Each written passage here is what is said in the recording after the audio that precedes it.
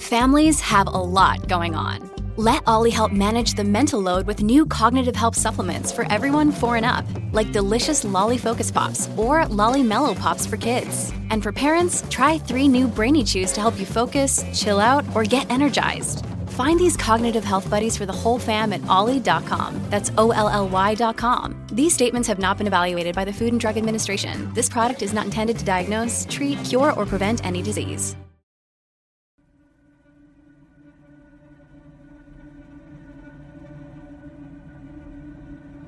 Where I want to go back into, though, is that day of the phone call of calling in for Crime Stoppers. You're sitting there with him.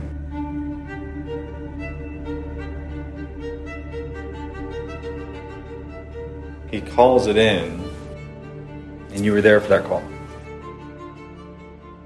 Was that hard for Dave when he was calling it in? Was he emotional? Was he matter of fact? He was pretty matter of fact. It all had to do with the fact that, he could put a child's life in jeopardy without any remorse. He's pretty much capable of anything.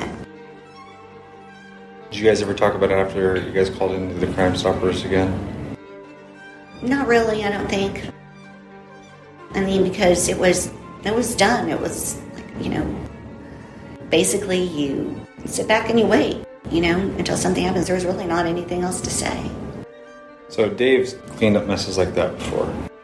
Are there other examples? Paul did some, I don't even want to talk about that one, so.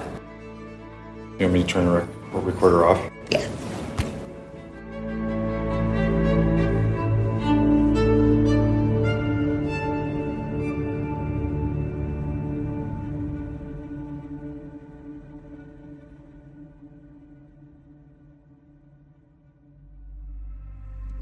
She's a roaming like a pagan, searching places that I would never go, destroying borders with endless borders, but ain't no rock can stop me from getting through. If you near the autumn oceans, saying I'd whisper to you, if your feet can't stand the earth below, let down and rest in your head.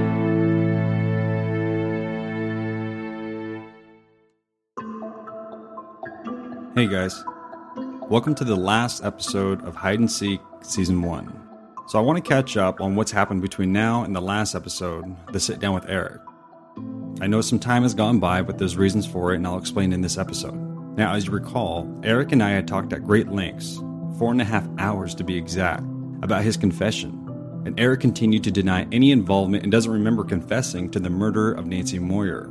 Now, while Eric was in Thurston County's custody, Detective Hamilton had Eric sit down and listen to his own recording, confessing to how he had killed Nancy. Still, Eric claims he doesn't remember ever saying that or his confession. Now, when I asked him why he would do that, he blames it on drugs and alcohol. One thing Eric does remember is knowing Nancy and having some friendly encounters with her, such as passing by and seeing Nancy with her girls waiting at the bus stop. Now, this was Bill Moyer's house. Just to be clear, this is the one that Bill and Nancy lived in before she moved out, which was 3 houses down from Eric's. Eric said that when he would head to work, he would see Nancy waiting at the bus stop with her girls. And she acknowledges you, and you guys wave at least, right? You guys... Right, wave. We don't necessarily, acknowledgement meaning a head nod or something like that, or a little wave, but then nothing. I don't remember actually seeing her very often, other than I found it odd that she was dropping off her kids to the school bus, but she didn't actually live there. And when I found that out, I was like, oh, wow.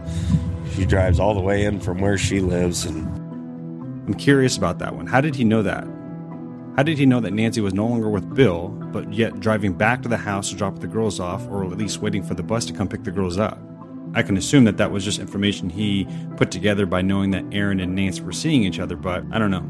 Another encounter Eric talks about is walking into work and him and Nancy arriving at the same time. His explanation for this was, while Nancy was dropping off the girls or waiting for the bus to pick them up, he would sometimes go to the store to get breakfast. And during that time, him and Nancy would actually arrive at the Department of Ecology together.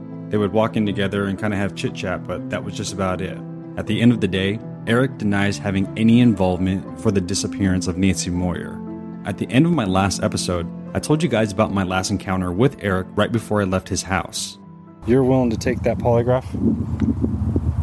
I see no reason why not to, other than the fact that I've already been eliminated as any sort of suspect as to her disappearance, whether it be fingerprints or DNA, anything like that, even location, I told them that. I'll get a polygraph machine and I'll come back.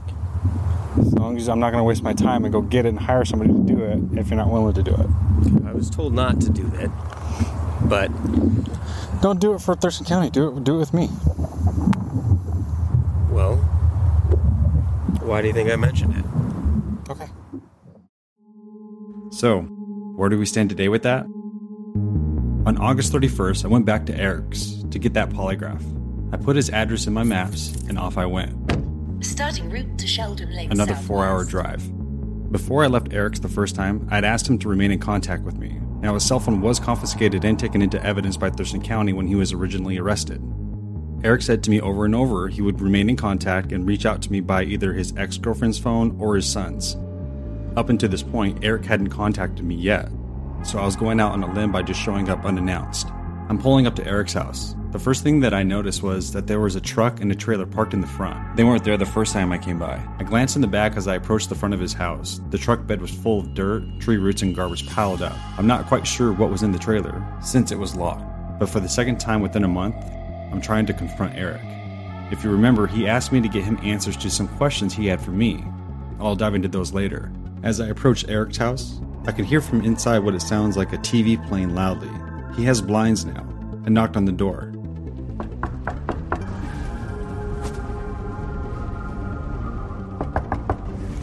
Hey, Eric? Nothing.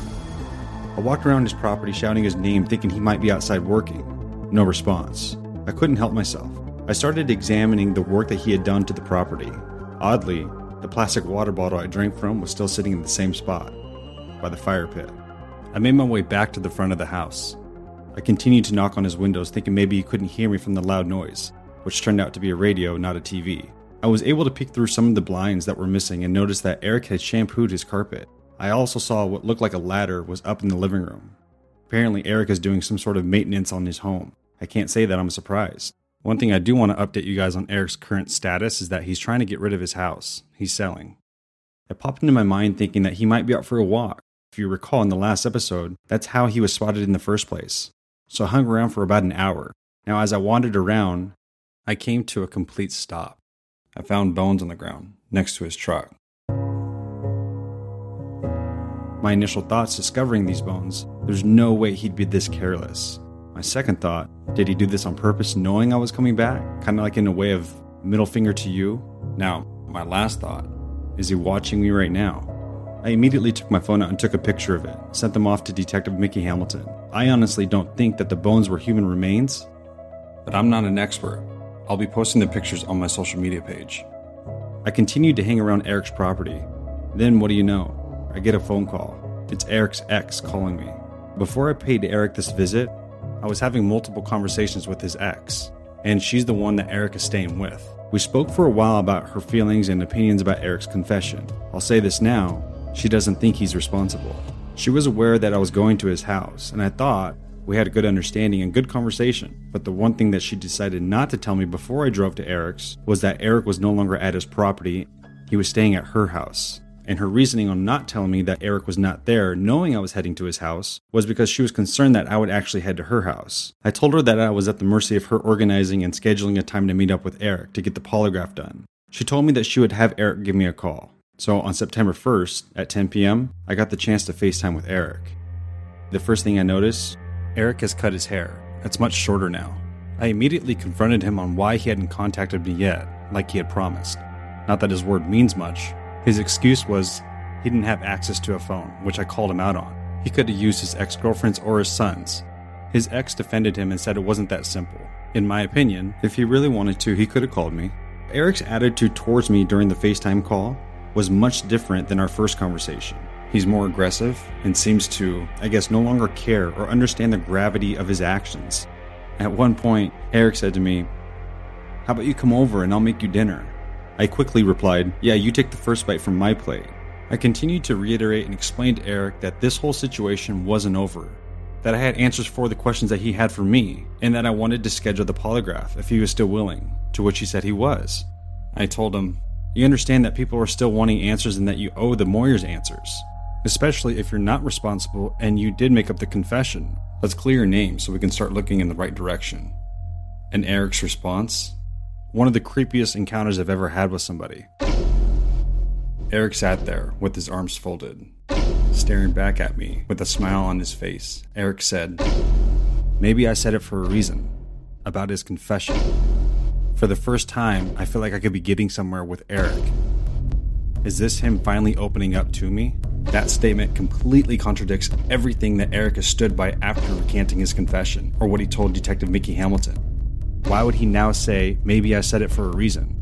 During the FaceTime call, Eric's ex was sitting right next to him. Her initial reaction? Why in the hell would you say that? It was as if Eric didn't even acknowledge her presence. He just sat there and continued to stare at me with that smile on his face. I replied to Eric, "I don't need to repeat what you just said, but why did you just say that?" Before I can get a response from him, the FaceTime call was ended. I called the phone back immediately. I sent his ex text messages expressing my frustration. She called me back about 30 minutes later. Apparently, the phone died. I challenged her reason or excuse about the phone dying. I told her to send me a snapshot of the screen. She did. The battery was low and charging. I can't say much at that point.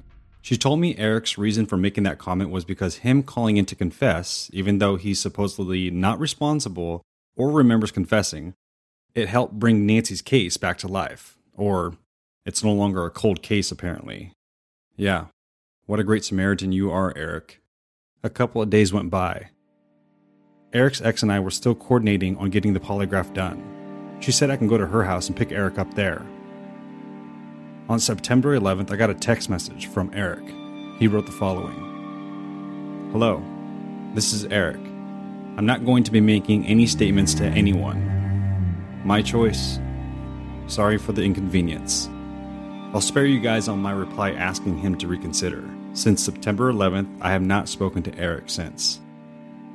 Eric not willing to take the polygraph adds another layer of a guilty conscience in my opinion. If you were somebody that had falsely confessed to something, wouldn't you do everything in your power to try to prove your innocence? And yes, I'm already aware, polygraphs are not admissible in court. I just wonder what length you would go to if you had to prove your innocence. A couple of things that I do want to address, the questions and statements Eric claims to have made during my interview with him.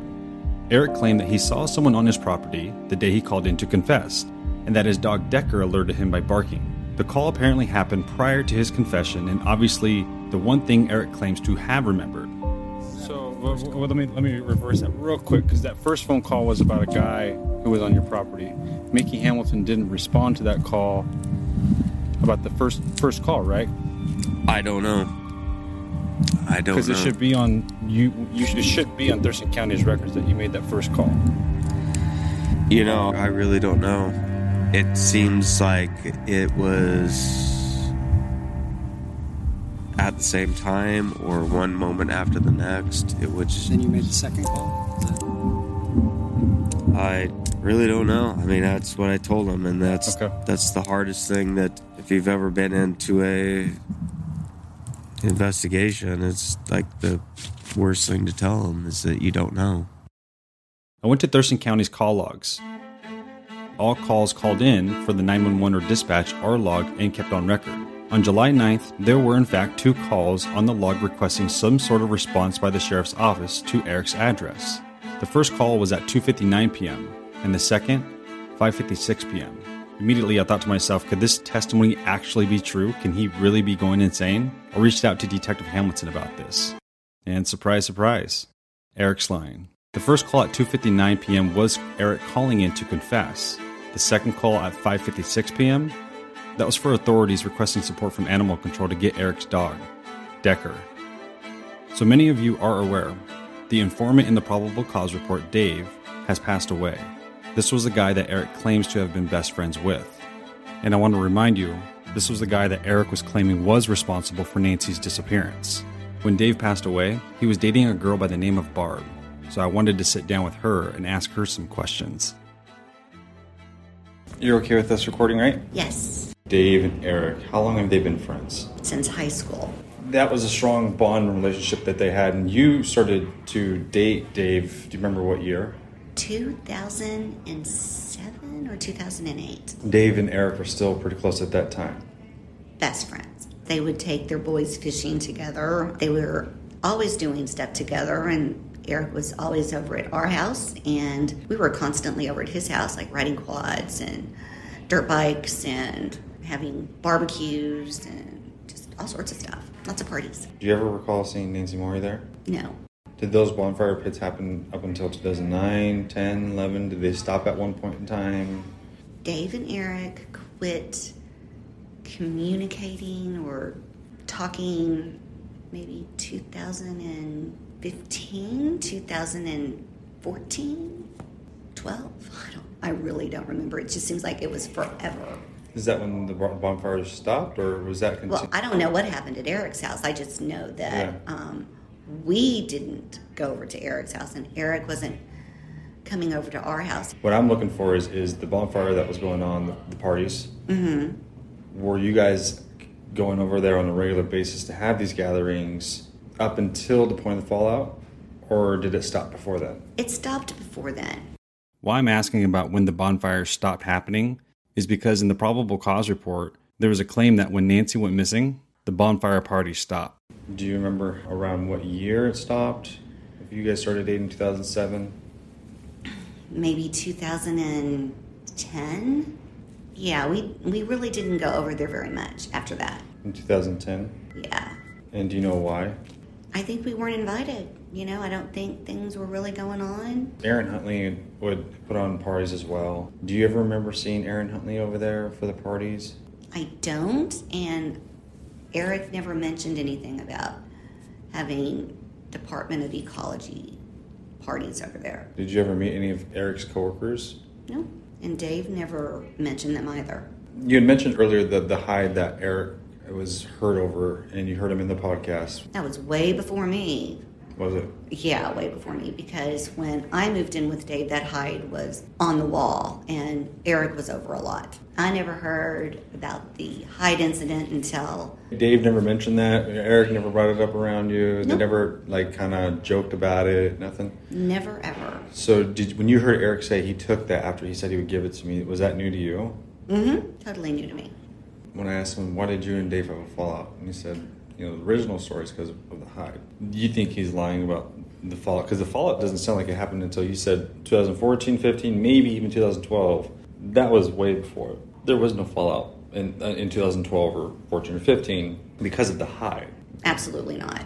One of the things that I heard was that when Eric crashed his car into, and he did it on purpose, that and you guys, you and Dave, had became good friends with. Mm-hmm. You guys didn't agree with Eric's behavior and what he did. Absolutely not. That was the fallout, is that Eric felt like Dave was siding with.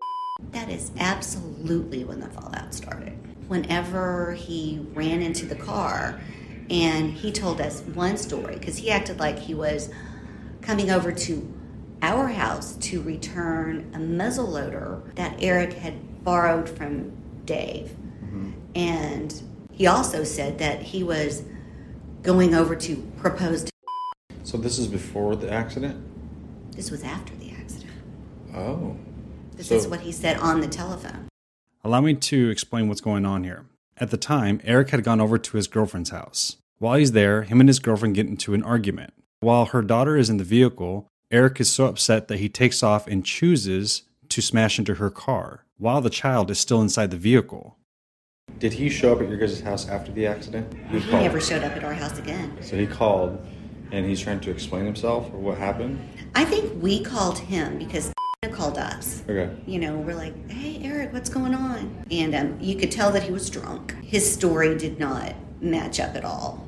And it was completely wrong coming from what said. And I absolutely believe what said. And if you looked at the car, you know, and you talked to her daughter because she was in the car, you know exactly what happened. At one point, he did admit to me when I was visiting him when he was in the psychiatric hospital that he did run into her on purpose because he said that was my car because I bought it for her. He doesn't think that the little girl was inside the vehicle. Well, he's wrong.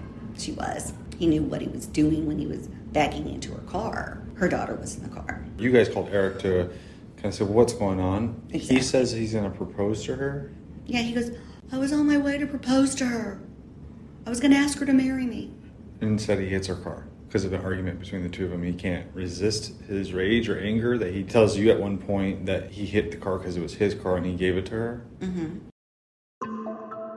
So what's this got to do with Nancy's case? Well, it's important to know what caused the fallout between Dave and Eric. Eric claimed that it was because of the hide, and then he says that Dave was selling drugs to his girlfriend. From Barb's perspective, that doesn't seem to be the case. Another reason of wanting to know what happened between Dave and Eric, some have speculated that Dave possibly knew what had happened to Nancy, not because Eric had confided to him, but possibly because he was involved. So was the fallout really about the hide, selling drugs to Eric's ex-girlfriend, or was it because of Eric ramming his car into his ex-girlfriend's while the child was in it? I mean, he said to me and Wayne Fournier it was on purpose. Yeah, he did hit it on purpose. He told me that too. Then when that accident happened between Eric and Dave, when that conversation was happening, do you recall what was that discussion like between Eric and Dave for the point where Eric felt like Dave was choosing and siding with her and that there was this division between the two of them that caused the fallout? I mean... At that point, I am pretty sure that Eric was going over to... because he was spending a lot of time with Ethan and Melanie at that time. Mm-hmm. And... Quick correction, Barb meant Ian and Melanie, not Ethan. Melanie and I had become friends, and I had totally explained to her what had happened, and then she was trying to change my words around and say, no, that's not what happened. And like you mentioned Portland earlier, it was Ian and Melanie who went to Portland with Eric on a regular basis. They went to the Jupiter. Ian and Melanie who went with Eric to Portland. And Ian and Melanie are no longer together. I think Ian's married now. Eric had a really weird relationship with Ian. This was even something that, Melanie said, well, if that's what makes them happy. You mentioned threesomes sometimes. I do seriously believe that they're between the three of them that things happened. And, and Melanie never said, no, that's not true. That didn't happen. And she goes, well, if it makes Ian happy, it makes me happy. Eric and Ian, and then Eric would do really weird things. Like at one point, this was a story from Melanie, that Eric got really drunk and she had a really nice, I don't know if it's a sleep member bed or something like that. And Eric urinated all over it, and he had to, so then finally they were making him sleep out in the garage, because he couldn't be trusted when he was drinking because he would do really weird things. And say the same thing, that she would wake up and he would be peeing in her closet. So this is him being drunk and not... Totally not knowing what he's doing. Completely out of control.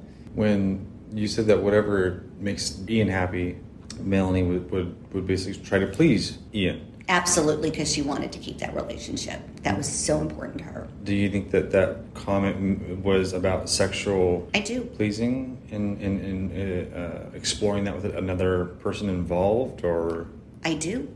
Was that Eric? Eric and Ian? Probably. With Melanie? Oh, for sure.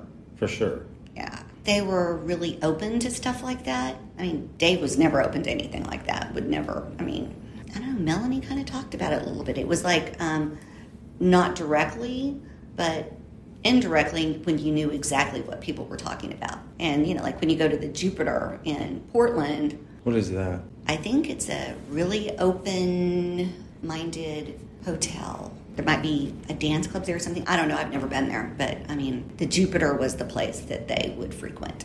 And sometimes without Melanie. And Dave never went with them? Oh, no. Not his thing. I mean, Ian and Melanie is an interesting relationship with this because there was somebody that I didn't know about and wasn't on my radar until after Eric had confessed. And I want to kind of go back to the relationship that Dave and Eric had because there was something very important that you said that you recall this conversation between Eric and Dave, and that was about Nancy Moyer. It was at our house, and I'm sure we were drinking because, everything always involved alcohol. And there was something about, and I remember Nancy Moyer, and I don't remember why I remember those words, if it's because it reminds me of somebody I went to high school with or what. But Eric just mentioned her, and I'm pretty sure he mentioned Aaron. And I took it as it was maybe possibly the three of them or whatever, and I could be completely mistaken. Maybe he was just referring to Nancy, and this was like in the beginning of Dave's and my relationship, so it would have been like 2008, 2009, that, she was hot. You're sitting there. It's the three of you. I might have been in the kitchen, and I'm like listening. There's a lot of banter, and I'm thinking, Paul Bickle might have been there, but there were people there at the house, and everybody's just talking about, like, reminisces and talks about things, and then, brings different things up, and talking about people at work, and Dave used to work, I don't remember the whole thing, but it was just, I remember something about Nancy Moyer being at his house, and that maybe Aaron having his way with her, and it was like, effing the crap out of her, and talking about Aaron or him? Aaron was brought up somehow because it was his nephew, but I don't really remember all the details. I just remember the name, and like this was just another name that was brought up that, I kind of looked at it as this was just another woman that was used. Eric was pretty into that. But did Eric say he was having sex with Nancy? I can't totally recall. I just know that he would say that he said it was at his house, that they were at his house. Yeah, That they as in Aaron and Nancy, or him and Nancy as in Eric and Nancy? Just that Nancy was at his house, and that's where it happened. It was just this conversation that flowed with a bunch of stuff. Do you remember what year this happened? I'm thinking probably 2008, 2009. I had just had surgery. I was probably off work for like 6 or 8 weeks. So it was probably during that time. In the probable cause report, Dave being the informant, Dave says, we're in the vehicle, we're driving past or nearby Nancy's house, and he points and he says, that's the girl that I'm sleeping with and having sex with. That's my nephew's ex-girlfriend, and I'm having a relationship with her. Do you know when he said that? What year he said that to? I don't know, but if that is the case, then it makes total sense that Dave would have brought that up at the house when Eric was there, and they're talking about different things that, This is the same incident do. that you're talking about when you overheard. Right. Okay. So that would make total sense of how that was brought up, because I like I said, I didn't remember how it was, but there was a whole lot of inappropriate men banter going on, and... So we don't know when he said that to Dave in the car. But then after Nancy went missing, Eric says, remember that girl I was hooking up with? Yeah, it's that girl that went missing, Nancy. And Dave asked him, do you know what happened to her? And Eric's response in the probable cause report is, I may or I may not know what had happened to her. Do you remember when that conversation happened? It would have had to have been 11 or 12, because maybe 11, because I moved back in 12. Yeah. 11 or 12? Yeah. So you lived at Dave's in 2007, moved out in 2010, moved back in 2012? Does that sound about right? And then he had this conversation, I may or may not have something to do with that. Dave brought that up to you. Oh, yes. So when did these conversations take place? I want to try to explain it to you, and I'll break it down as best as I could. In the probable cause report, Dave mentions the first time Eric brings up Nancy's name is while driving past Nancy's house and says to Dave, I'm hooking up with her, and that's my nephew's ex-girlfriend. I believe that conversation took place prior to Nancy's disappearance, late 2008, when Eric and Nancy were seeing each other. The second time Eric brings up Nancy's name, sometime shortly after September 1st of 2009, 7 to 9 months after Nancy has gone missing. Barb had just had surgery and had some time off due to the injury that happened at work, and she didn't return to work until early 2010. Eric is at Dave's house, while another gentleman by the name of Paul Bickle is also present. Eric is talking about how he is hooking up with Nancy and how it happened over at his house. Why I feel that this is the second time Eric has brought up Nancy's name is because in the probable cause report, Dave mentions hearing about Nancy for the first time in a ride together. So this is Eric bringing up Nancy's name during some banter between Eric, Dave, and Paul, and speaking kind of freely about it and how it happened at his house. Now, the third time was during the year, I believe, in 2011, because Barb had moved out of Dave's in 2010 and moved back in February 1st of 2012. That is when Dave had informed her that Eric could have possibly had something to do with Nancy's disappearance. So technically, Eric had waited approximately 2 years before informing somebody that he had trusted that he could possibly have something to do with Nancy's disappearance. Was there more conversations that you guys had about this? That what did make the probable cause report that Dave felt he thought Eric was responsible? Because Eric totally distanced himself and kind of went off the grid and, quit answering phone calls, wouldn't call back. It was just weird. His whole demeanor changed, It was just, and he was drinking so much heavier. Let's go to the part where he decides to call in the tip. He calls in, and what led up to him making that decision? Because you were a part of that phone call with him. I was there. What led up to him saying, okay, I feel like I now need to take that step? Because one thing that is kind of processing is just the timing of the fallout and then timing of the phone call. What got Dave to that point where he said, okay, I now need to call this in? He just felt like it was the only thing that made sense. About Eric's behavior. If you ever brought up Nancy, he was so defensive. So defensive and silly. I like how Eric said, I said, if that is true, Dave would have come to me. Dave would have came to me and said something. Dave did bring it up to Eric before, and I'd be like, what the fuck? I don't know anything, what the fuck? Why do you keep bringing this up? Eric would just deny it, so of course, but... Shrug it off? Pretty much like, shut the fuck up, kind of thing. Do you know that he responded to his mom that way as well? About getting defensive? I had heard that. This wasn't the first time someone had told me how Eric would respond when hearing about Nancy's name or someone asking him if he knew anything about it. While Eric was in the vehicle with his girlfriend and his girlfriend's parents, the mom had asked Eric if he knew anything about Nancy Moyer or remembered her. Eric's response was, I don't know. What are you, the detective? Then Dave, and with you, decides, I'm going to call Crime Stoppers. Tell me about that call and tell me about that day. He just said that he had to do this. It was something that he had to do because he had to get it off his conscience. Because now he's carrying it. Right. One of the things that people are throwing out is that Dave knew something about this. Maybe he didn't do it, but that he helped clean up the mess. Oh, God, no. Not possible. Dave never... And had that been the case with all the different things he has told me about what has gone on with different friends of his and things that he did have to clean up? Can you elaborate? Raped somebody in Dave's apartment, and Dave had to clean up that mess, and he, took her home and, said, I'm really sorry, he goes, do you want to press charges? I get it, but... Did they ever press charges? She never did. You know who she is? I don't remember her name. I don't even know if Dave told me her name. So Dave's cleaned up messes like that before. Are there other examples? Did some... I don't even want to talk about that one, so... You want me to turn the recorder off? Yeah. I wrapped up my conversation with Barb.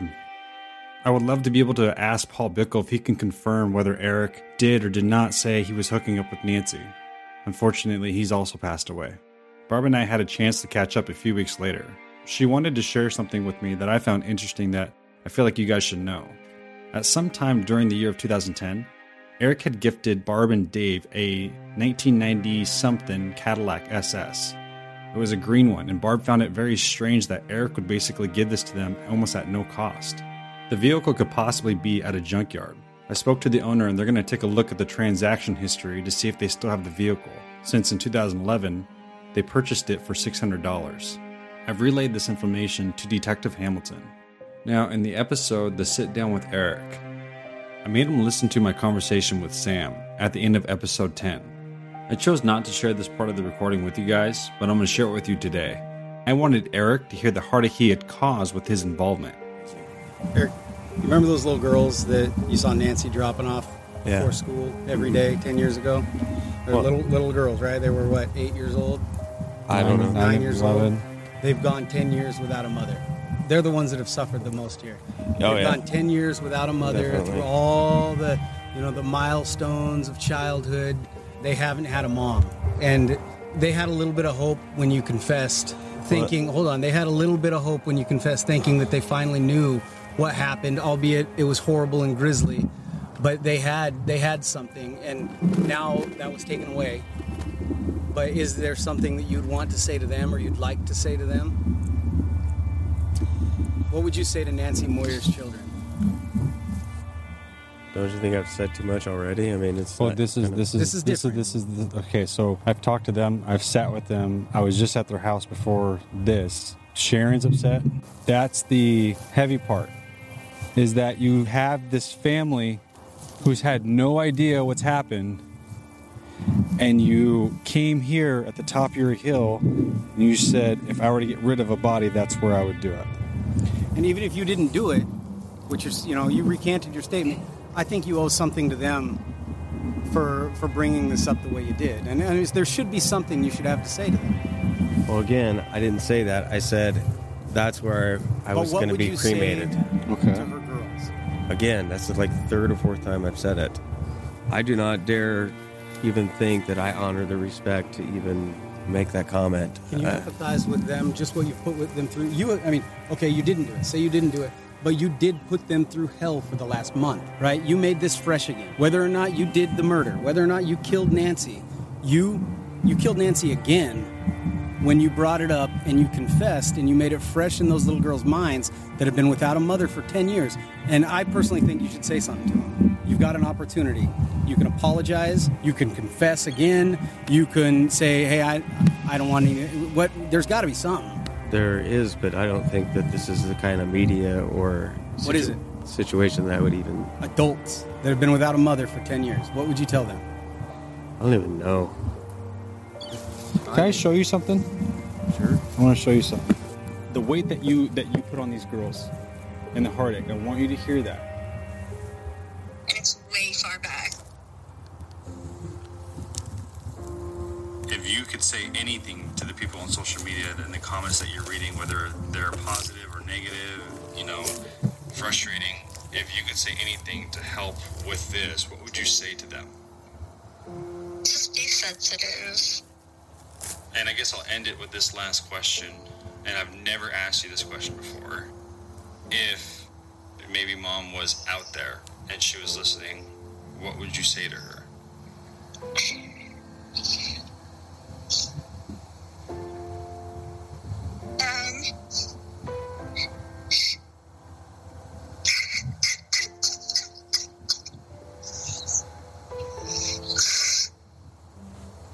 Just that I miss her.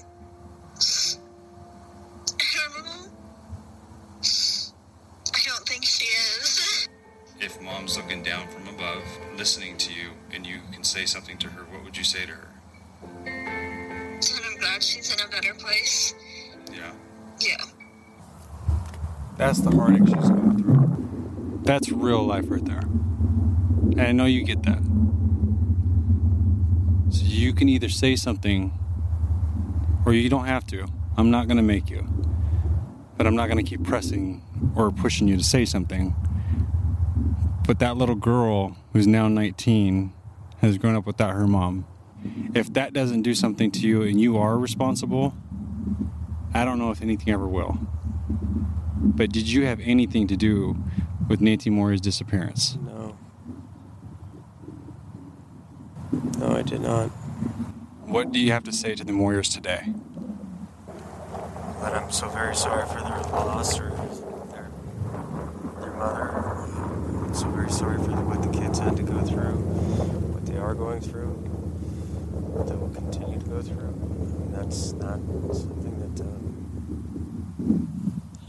with my friend Dave, it's like very obvious, or car crash is very obvious, But with this, there's nothing left but questions. Kind of like right after things came together, it's like, why would they bring up Dave's name? Why would Dave say that? Why would he do that? It's like not... Can I interrupt you for a second? Sure. Eric, you're bringing up Dave's name after I just asked you if you wanted to respond to the Moyers. Or their family. It's not a scapegoat. Nothing is a scapegoat. Then why are you keep bringing up Dave as if you can't believe Dave did this? He didn't do it. He went forward with information that he thought Thurston County needed to hear, and what they did with it after that was on them. But that didn't make him the killer. That doesn't make him the killer. Well, it doesn't make me the killer either. No, but he didn't call in and confess to murdering her. Again, how ironic is that? He calls in about you thinking you're responsible, and then you call, how many years later, after him sharing this information, 5 years later, and then you eventually say, I did it? Do you know no one's looking at Dave as being the key person responsible right now? That was my last card I can play with Eric. Guilty or not, Eric continues to think about himself, not what he's done to the Moyer girls, Nancy's parents, the Headland family, and everybody who loved her. I can confidently say today that I've done everything I could to figure out what happened to Nancy. So as we close this episode, I want to end on this note. I want you guys to know that I will always keep you guys updated and informed on what's going on with Nancy's case. So that means that there will be future episodes, and if there is a trial, you can bet on me being there. I want you guys to know that I will forever be grateful for all the support that you guys have shown me throughout my season. Please know that this would not be possible without your guys' support and the attention that you brought to Nancy's case. If that was on my social media pages or sharing it with a friend or family member, you guys helped bring Nancy's story back to life again. And that's why I strongly feel that where we are at today, you guys played a huge role, and I enjoyed every moment of our journey together. Thank you. I also want to thank all the individuals who have submitted me cold cases, whether it was a friend, a family member. I truly appreciate the support and your willingness to trust me with something like that. Now, Season 2 is a realistic possibility. If you feel like you know of a case that should be investigated and you think it's something I should tackle, please message me on my Facebook Hide and Seek social media page. So, as we close out this last episode, I felt it was only right for Sam and Bill to have the final say. Continue to keep the Moyers in your thoughts and prayers. Thanks again, guys. So, CrowdSolve, what's it been like for you guys? Just being here and everybody getting together, what's your experience been like? I think CrowdSolve was a very good experience. I think it was super positive. There were some people who asked tougher questions, I think, than I expected, and others who were afraid to ask the questions. Yeah. But the dialogue and the communication today, I thought was excellent. I think it has a very valid chance of moving us forward. Did you kind of have an expectation coming into how you think this would actually, the format and how it was all going to kind of come together? Yeah, I looked at how the format was laid out, and I actually liked the fact that they led in with the experts, then broke into the groups. I'll be honest, I found the group session extremely fascinating. And I did have questions asked of me that in 10 years hadn't been asked. Really? And that was intriguing. Some of the ideas were kind of out there, but that's okay. Yeah, I think there's a moment, Sam, where you're like, people are still targeting, talking about Dad in a way, and that kind of upset you. But, as you said, Bill, there were sometimes uncomfortable questions, but they're kind of necessary, right? So we can get on and deal with it, right? But you kind of, Sam, felt a little frustrated, and then we had a chance to chat about it. How do you feel now? Well, yeah, when people asked me or my dad questions directly, they were always very nice about it. They were like, I don't want to offend you, so I don't know if I should ask you this, and we're just ask. And I feel like they kind of asked questions differently when they were asking you or Detective Hamilton. But I think they need to remember that he's in the room. Right, yeah. So. What about you, Bill? How did you take those questions?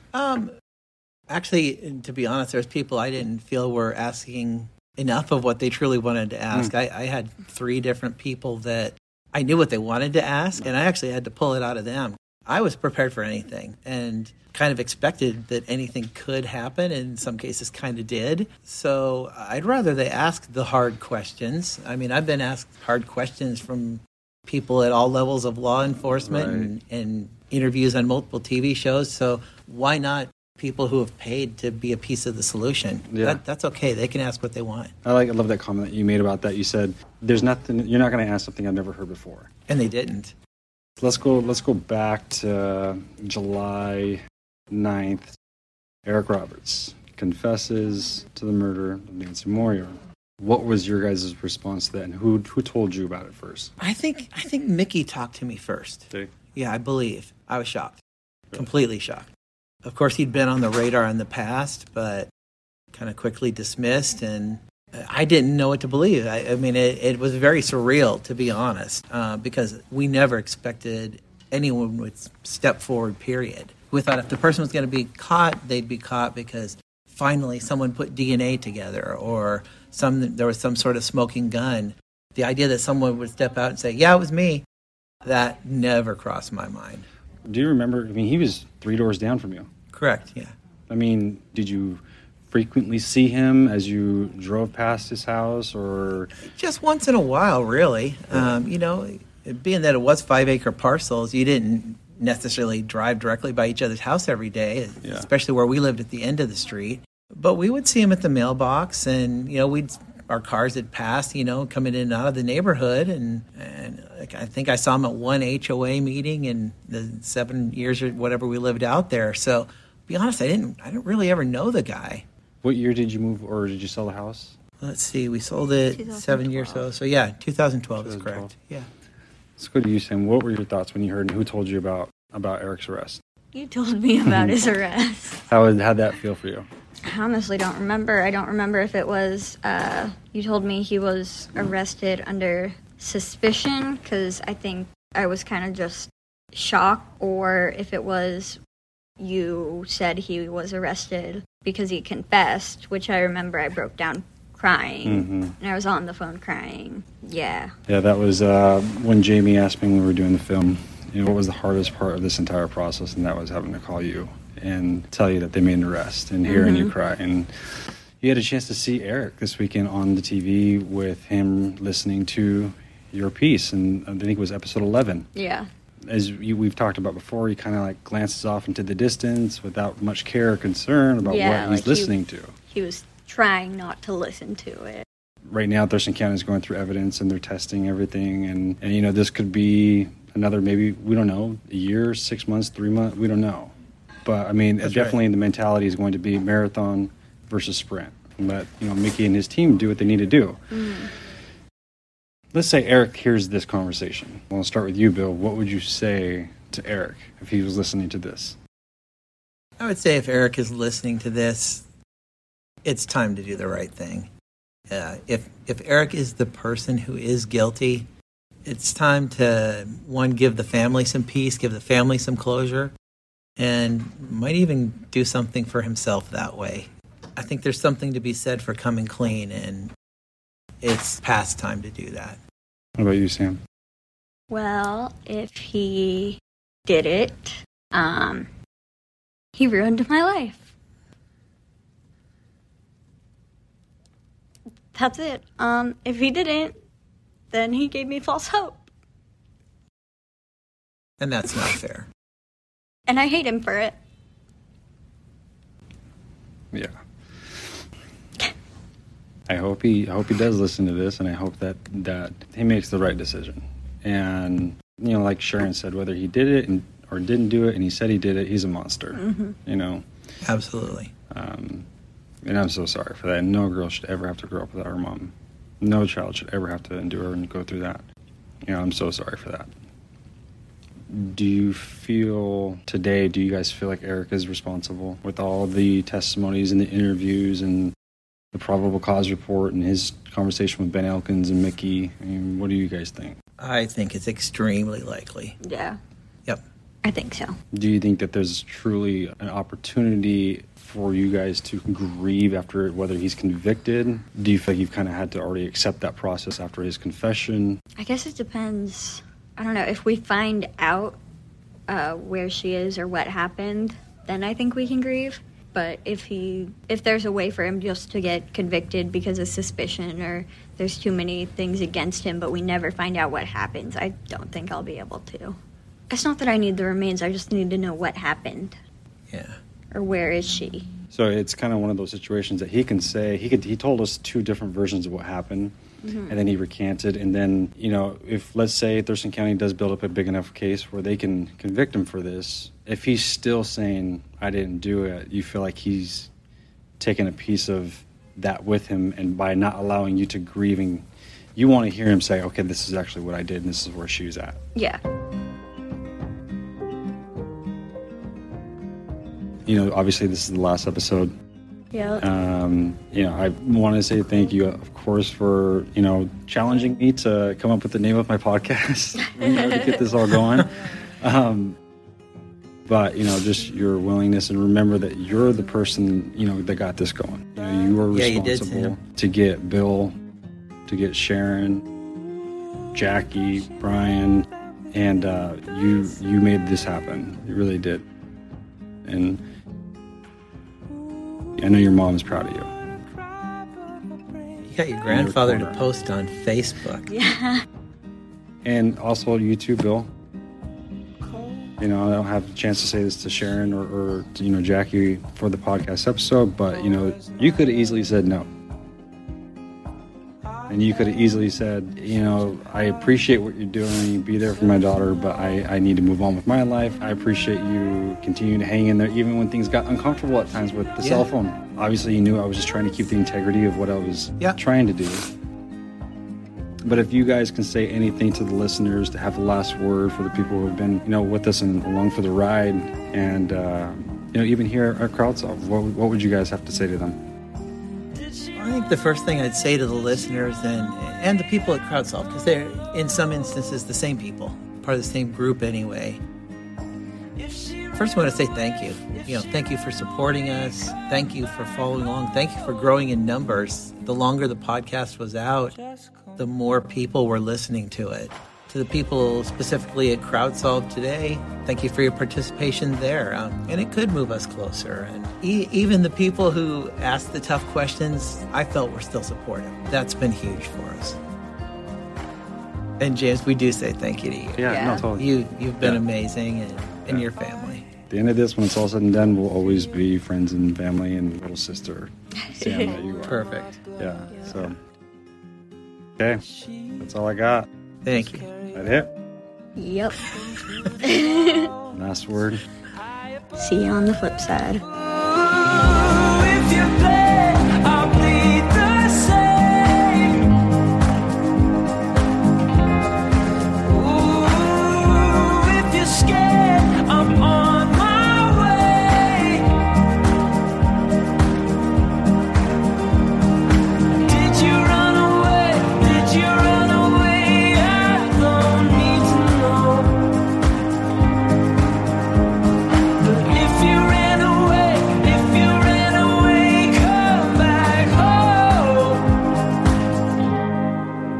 Just come home.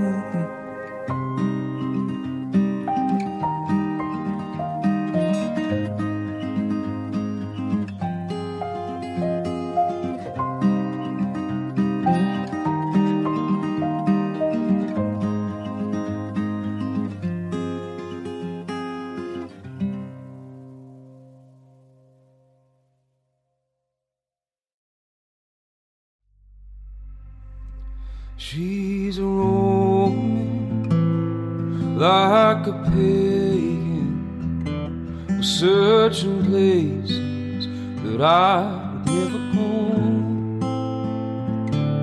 destroying borders with endless borders, but ain't no rock can stop me from getting through.